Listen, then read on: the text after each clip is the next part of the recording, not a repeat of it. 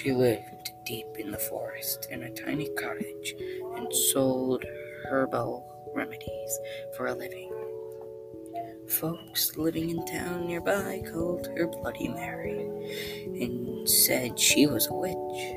No one dared cross the old crone for fear that their cows would go dry, their food stores rot away before winter, their children take sick of fever or any number of terrible things that an angry witch could do to their neighbors. Then the little girls in the village began to disappear. One by one, no one could find out where they had gone. Grief-stricken families searched the woods, the local buildings, and all the houses and barns, but there was no sign of the missing girls. A few brave souls went to Bloody Mary's home in the woods to see if the witch had taken the girls, but she denied any knowledge of disappearances. Still, it was noticed that her haggard appearance had changed. She looked younger, more attractive. The neighbors were suspicious, but they could find no proof that the witch had taken their young ones. Then came the night when the daughter of the miller rose from the bed and walked outside, following an enchanted sound of no one else could hear. The miller's wife had a toothache. She was sitting up in the kitchen, treating her tooth with a herbal remedy. When her daughter left the house, she screamed for her husband and followed the girl out the door. The miller came running in his nightshirt.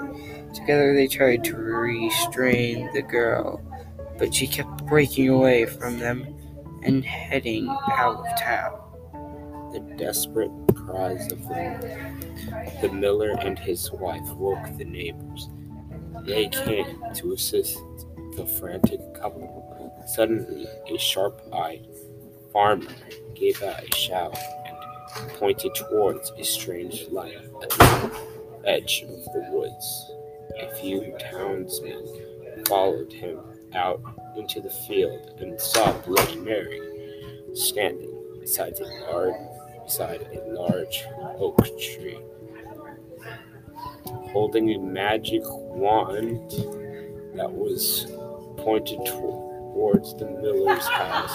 She was glowing with an unearthly light as she set her evil spell upon the miller's daughter. The townsmen grabbed their guns and their pitchforks and ran towards the witch. When she heard the commotion, Bloody Mary broke off her spell and fled back into the woods. The far-sighted farmer had loaded his gun with silver bullets in case the witch ever came after his daughter. Now he took aim and shot her. The bullet hit Bloody Mary in the hip and she fell to the ground. The angry townsmen leapt upon her and carried her back into the field, where they built a huge bonfire and burned her at the stake. As she was burned, Bloody Mary screamed a curse at the villagers. If anyone mentioned her name aloud before a mirror, she would send her evil spirit to revenge herself upon them for her terrible death. When she was dead, the villagers went into the house in the woods and found the unmarked graves of the little girls the witch had murdered.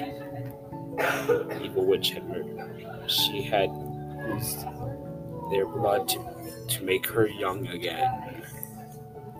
From that day to this, anyone foolish enough to chant Bloody Mary's name 3 times before a darkened mirror will summon the vengeful spirit of the witch. It is said that she will tear their bodies to pieces and rip their souls from their mutilated bodies. The souls of these unfortunate ones